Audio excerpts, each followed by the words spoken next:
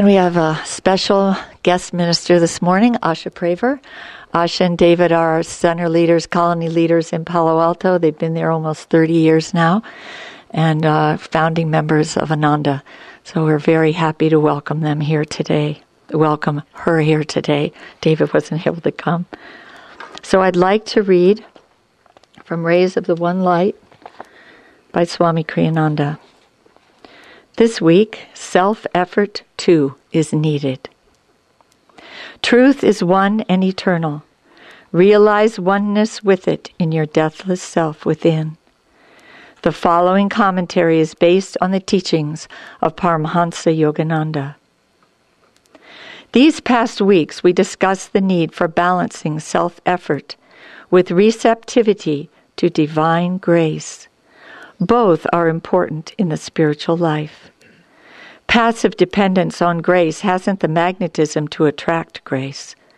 Boastful self-confidence, however, which closes itself off from the higher divine power, is shallow, brittle, and given life's many uncertainties, susceptible to ultimate failure.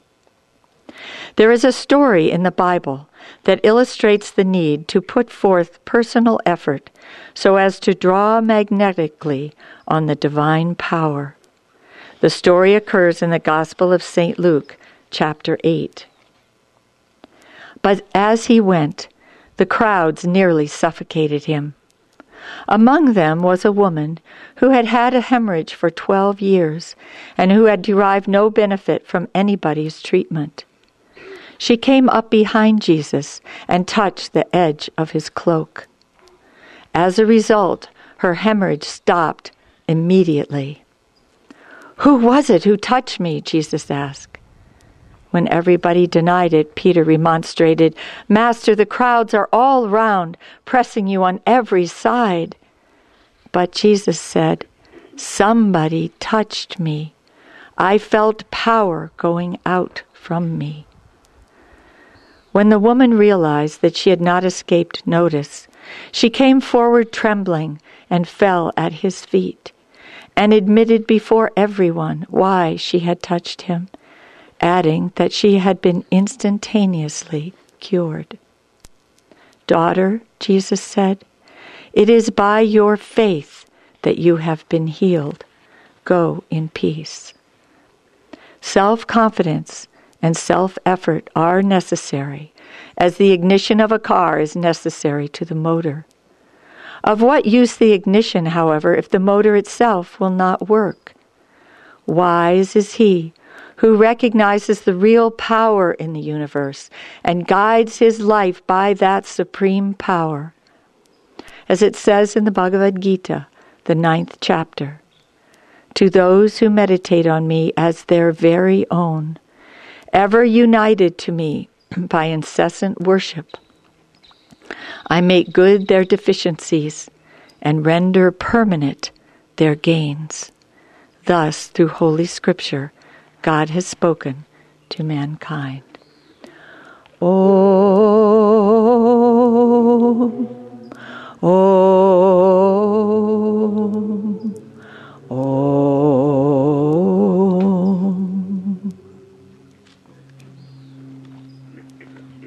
It's a great pleasure to be here. It's been a long time, and I'm very happy to be sharing in this way. From Whispers from Eternity, number 61. Teach me to store honey of good qualities from all soul flowers in the honeycomb of my heart. In the summer days of life, teach me to gather honey from the flowers of all spiritual qualities that blossom in the garden of truthful souls. I will store the perfume of forgiveness in the honeycomb of my heart, the lotus fragrance of humility, myrrh-scented devotion, the rare honey of all soul qualities. And even though the snowflakes of wintry experiences and earthly separations whirl about me, I shall seek thee in the honeycomb of my heart, where often I have found thee, stealing the stored honey of my devotion. Wherever thou hast come, in every place hallowed by thy feet. I will lie, touching thy footprints. Ah, there alone will I find a place of true safety. My. This particular story from the Bible is a picture that I love to contemplate. I'm sure, given the link between our path and the life of Jesus, that many of you feel like you were there in one form or another. My experience, as always, I was saying to someone last night, I don't think I was very important, but I think I was there. I think I was standing against the brick walls watching, because when these stories are told, they come very much alive in my mind. And I think part of the reason they come alive is because we've had so many privileged years with the great saint, and we've watched how the magnetism around such a one swirls, and how differently his consciousness responds than the ordinary response. In the Finding Happiness movie, there's about 3 frames of a particular scene that I asked Brian, and he says he has lots more of the film, and I'd love to get the whole thing. It's just Swamiji coming into an Indian satsang, probably in the last year or 2 of his life. And because the Indians are very conscious of the magnetic power of a saint, and the power of darshan, and the power even of his touch, Swamiji, as he describes, he can't get in or out of any hall because everyone is falling in front of him and there's no place for him to step. And especially as he became less steady on his feet, it was more than a small consideration, because the possibility of his going toppling over onto some of those devotees was very real.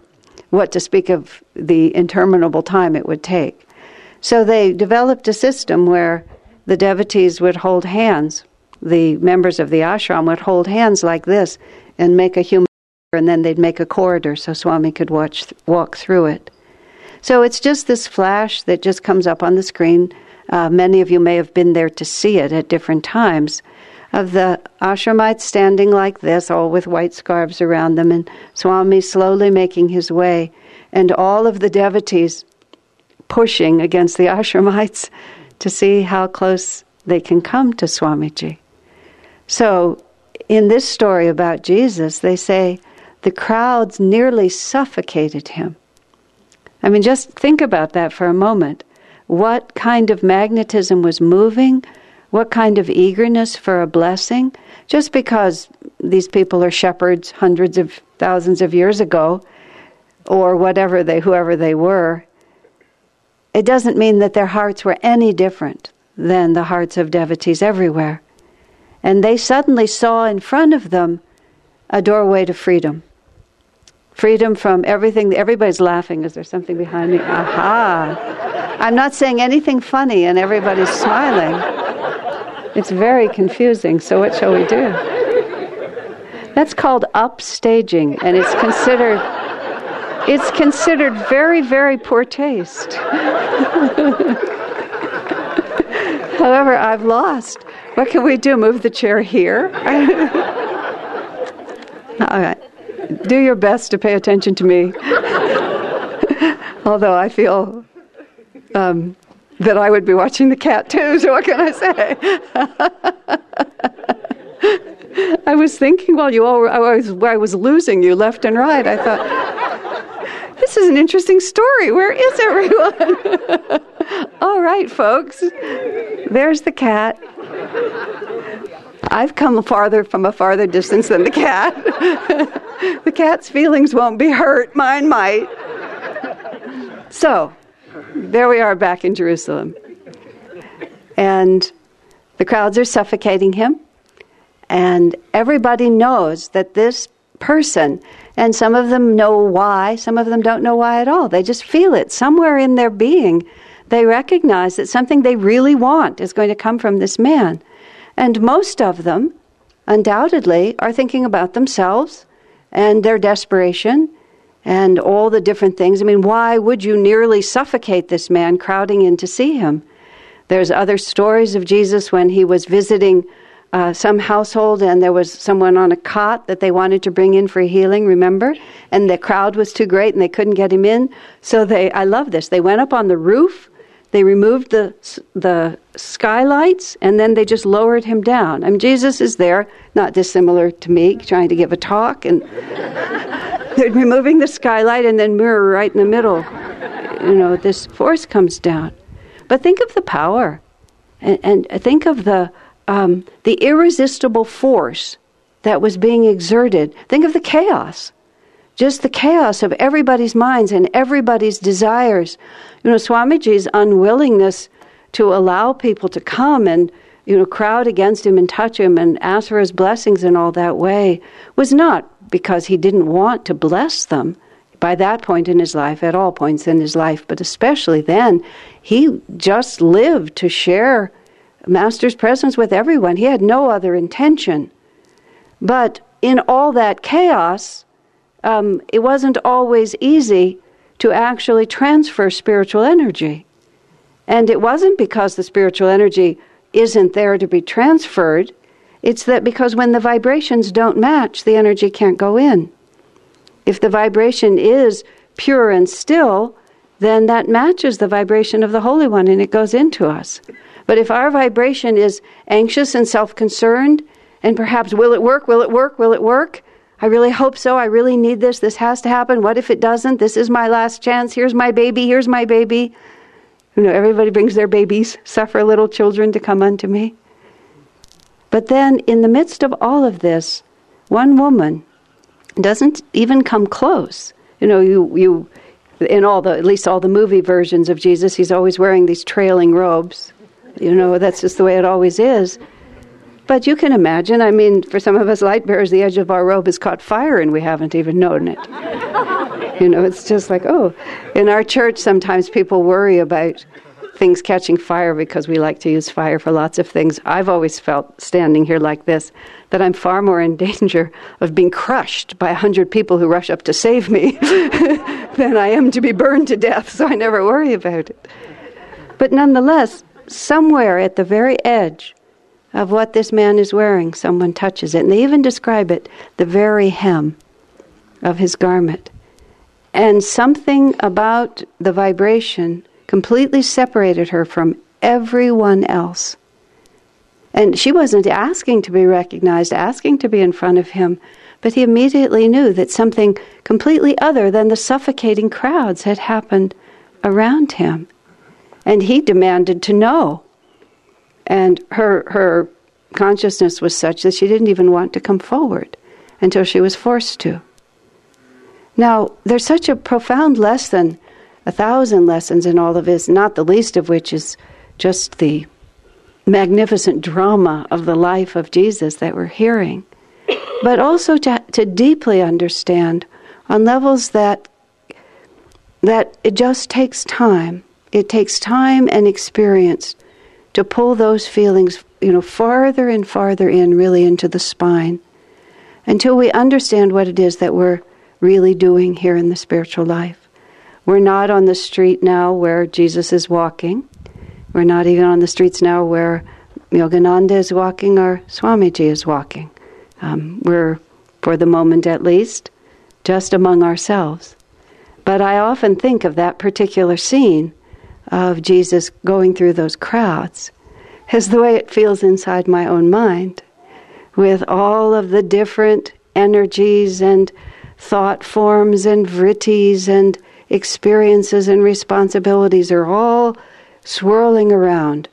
And in the midst of it, there is this constant movement of the Divine Spirit that's trying to literally make its way through the crowd of all the competing inclinations of our own temperament. And the more deeply, no matter what else is going on, we can keep track of that one thread and not think that at all times we're going to be standing stalwart, marching forward with nothing impeding us. Many times we are nearly suffocated by the crowd of competing interests. But this woman looked, and she saw the Lord himself walking between them, and she couldn't get in front of him, but she could stay behind him.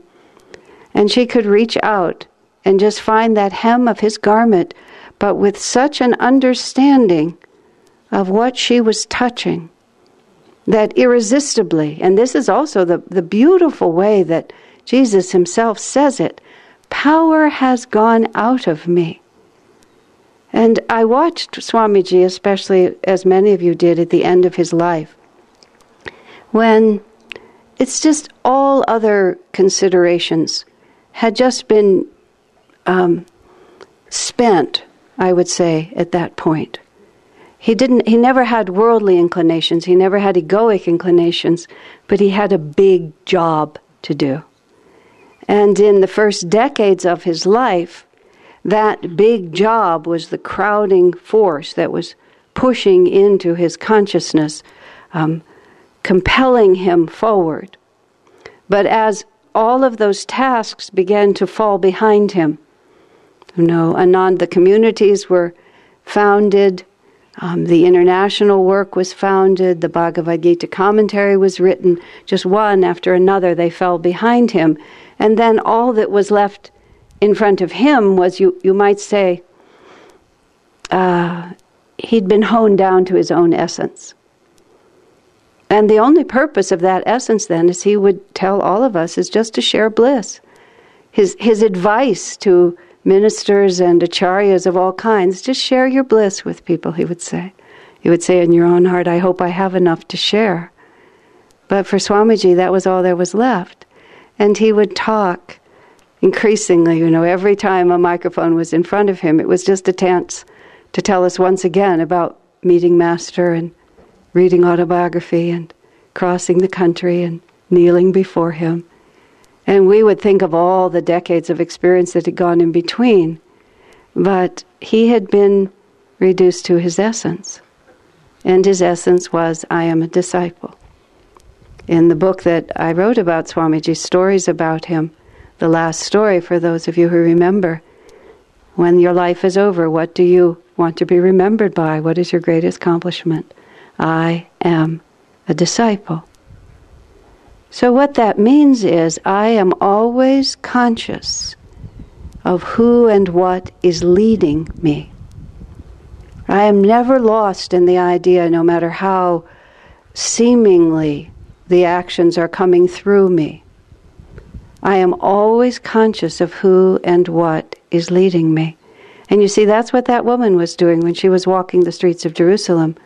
There were crowds everywhere, but she knew one-pointedly in the midst of all of it that if she could just get close enough to put her finger on the hem of his garment, she knew what was leading her.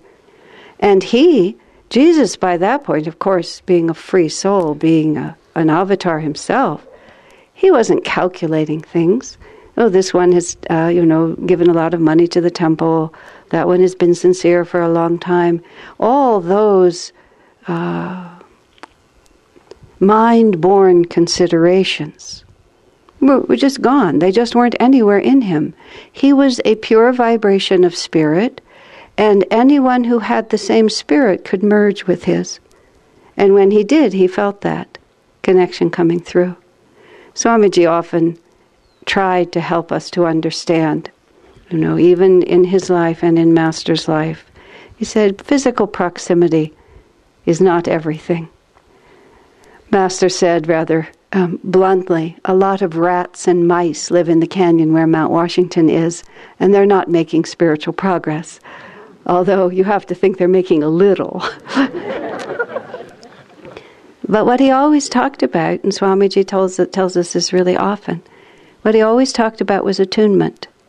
When he talked to those who were newer and less committed on the path, he talked about techniques, he talked about philosophy, because he needed to win more mind-born considerations.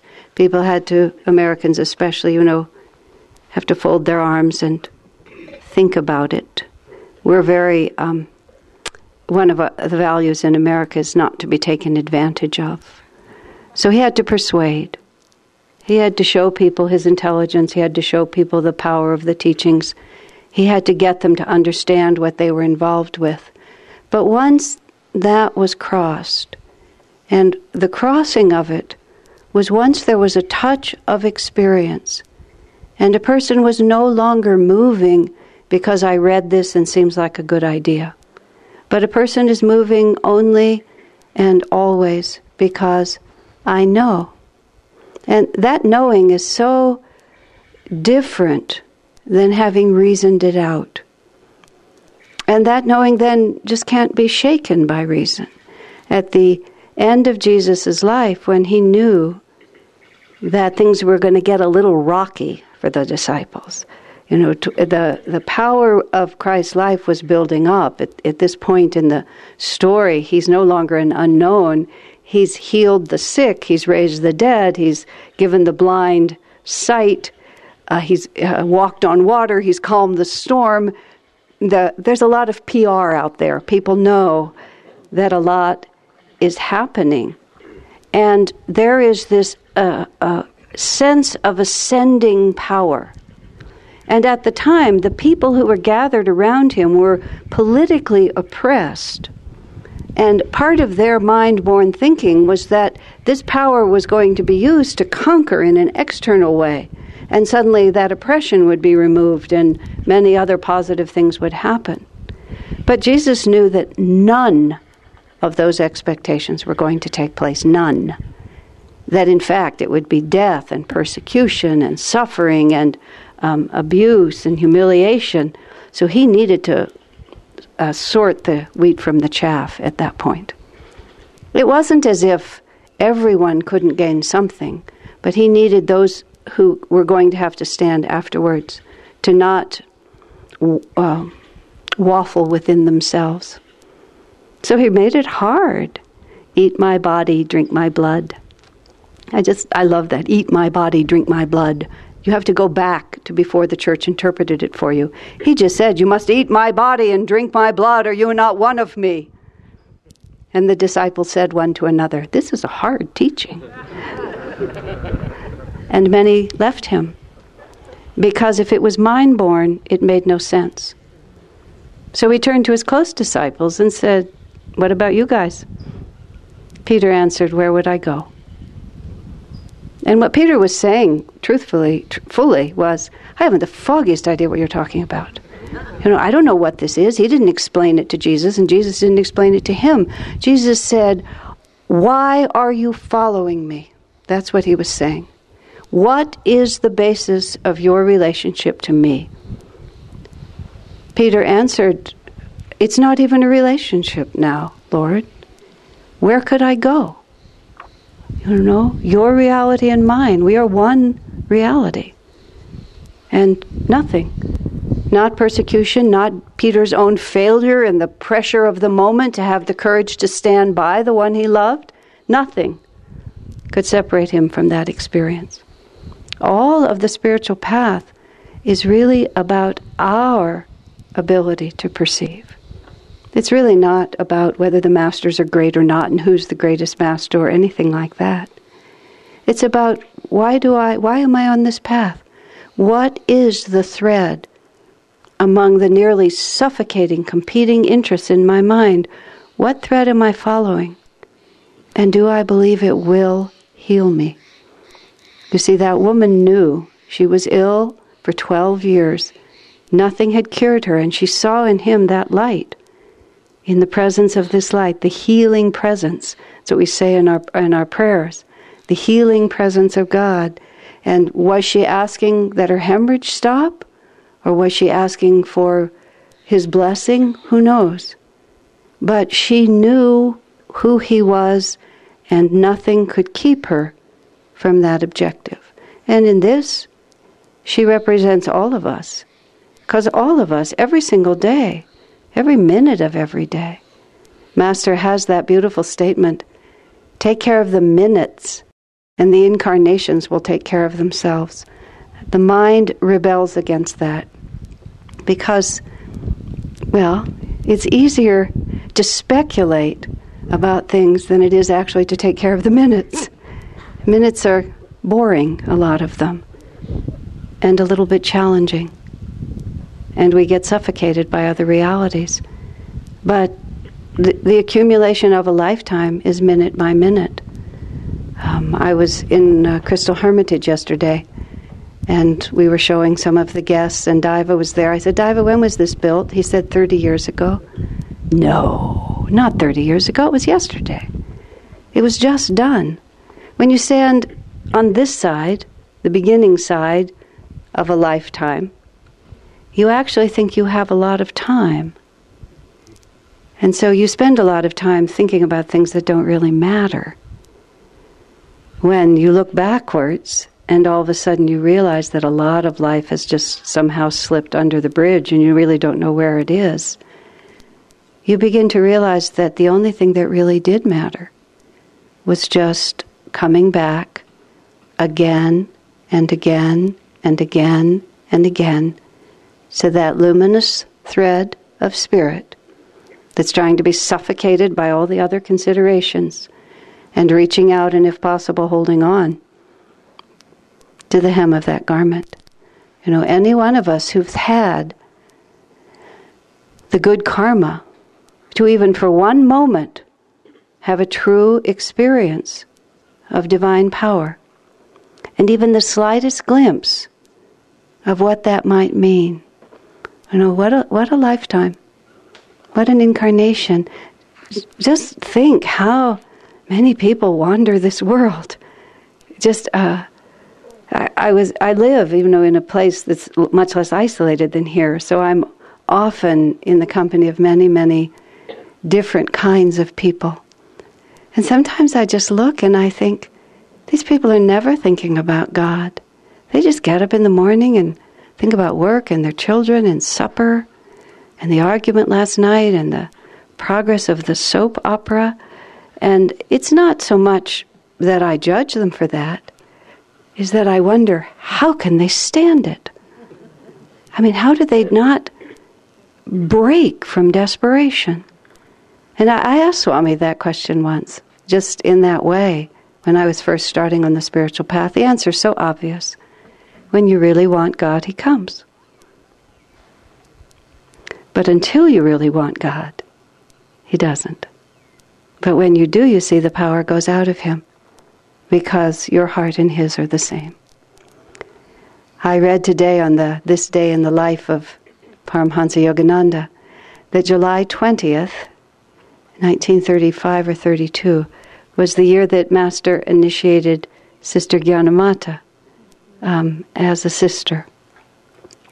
And I had been reading some about her life. She was the most advanced disciple of Master. And in some interesting way, you know, Swamiji defined our family within the family. You know, every disciple has his own family within the family. And there's many other direct disciples of Master. But I don't personally feel a kinship with most of them except Sister Gyanamata. It's like somehow she's the grandmother who died before we were born, sort of part of our spiritual family, something about the way she writes and the way she thinks. And I think it's very touching that she was the first person that Swami met, that his first contact with Master was Sister Gyanamata. And then he also talks about how deeply, because he perceived her, he was an eager young man and she was a very calm older woman at that point, and his first impulse was to think, and he was humble enough to admit it, she's one of those old ladies that cluster around religious groups and choke the life out of them sort of energy. And he was having these judgmental thoughts about her. And this is when he's on the bus from Encinitas back to Hollywood to meet Master. And he says, but all of a sudden he remembered her eyes. And then he said, I'm sorry. I didn't realize you were a great soul. And then Swami says, in that moment he knew he would be accepted. Because he moved away from the suffocating forces in his own mind. I want this, I'm serious, no one can stop me. You even think of those as positive friends of yours, don't you? The ones that are pushing you forward and telling you to do it, that this is mine. But in all that self-preoccupied agitation, he hadn't noticed that he was in the presence of a saint. But fortunately, he came back into his center, and the presence of that saint came to him. And in accepting light when it was given to him, Swamiji knew that all the light that he sought would also be given to him. He touched the hem of the garment, and the Master knew power has gone out of him. Now, whenever we doubt, whenever we have our weak moments, this is why people read the Bible day after day after day after day. Those who are dedicated only to that expression of revelation, my first thought was, how can they read it day after day? But then when you start doing it, each time you do, you see that you are in the company of divinity. And the power of that divinity will move into us, as St. John said, if we receive him. That's the only condition St. John put on self-realization. To all who received him, he would give to them gave he the power to become as he was. That means all of us. If we simply find that thread, follow it, grasp the hem of the garment, and hold on. God bless you.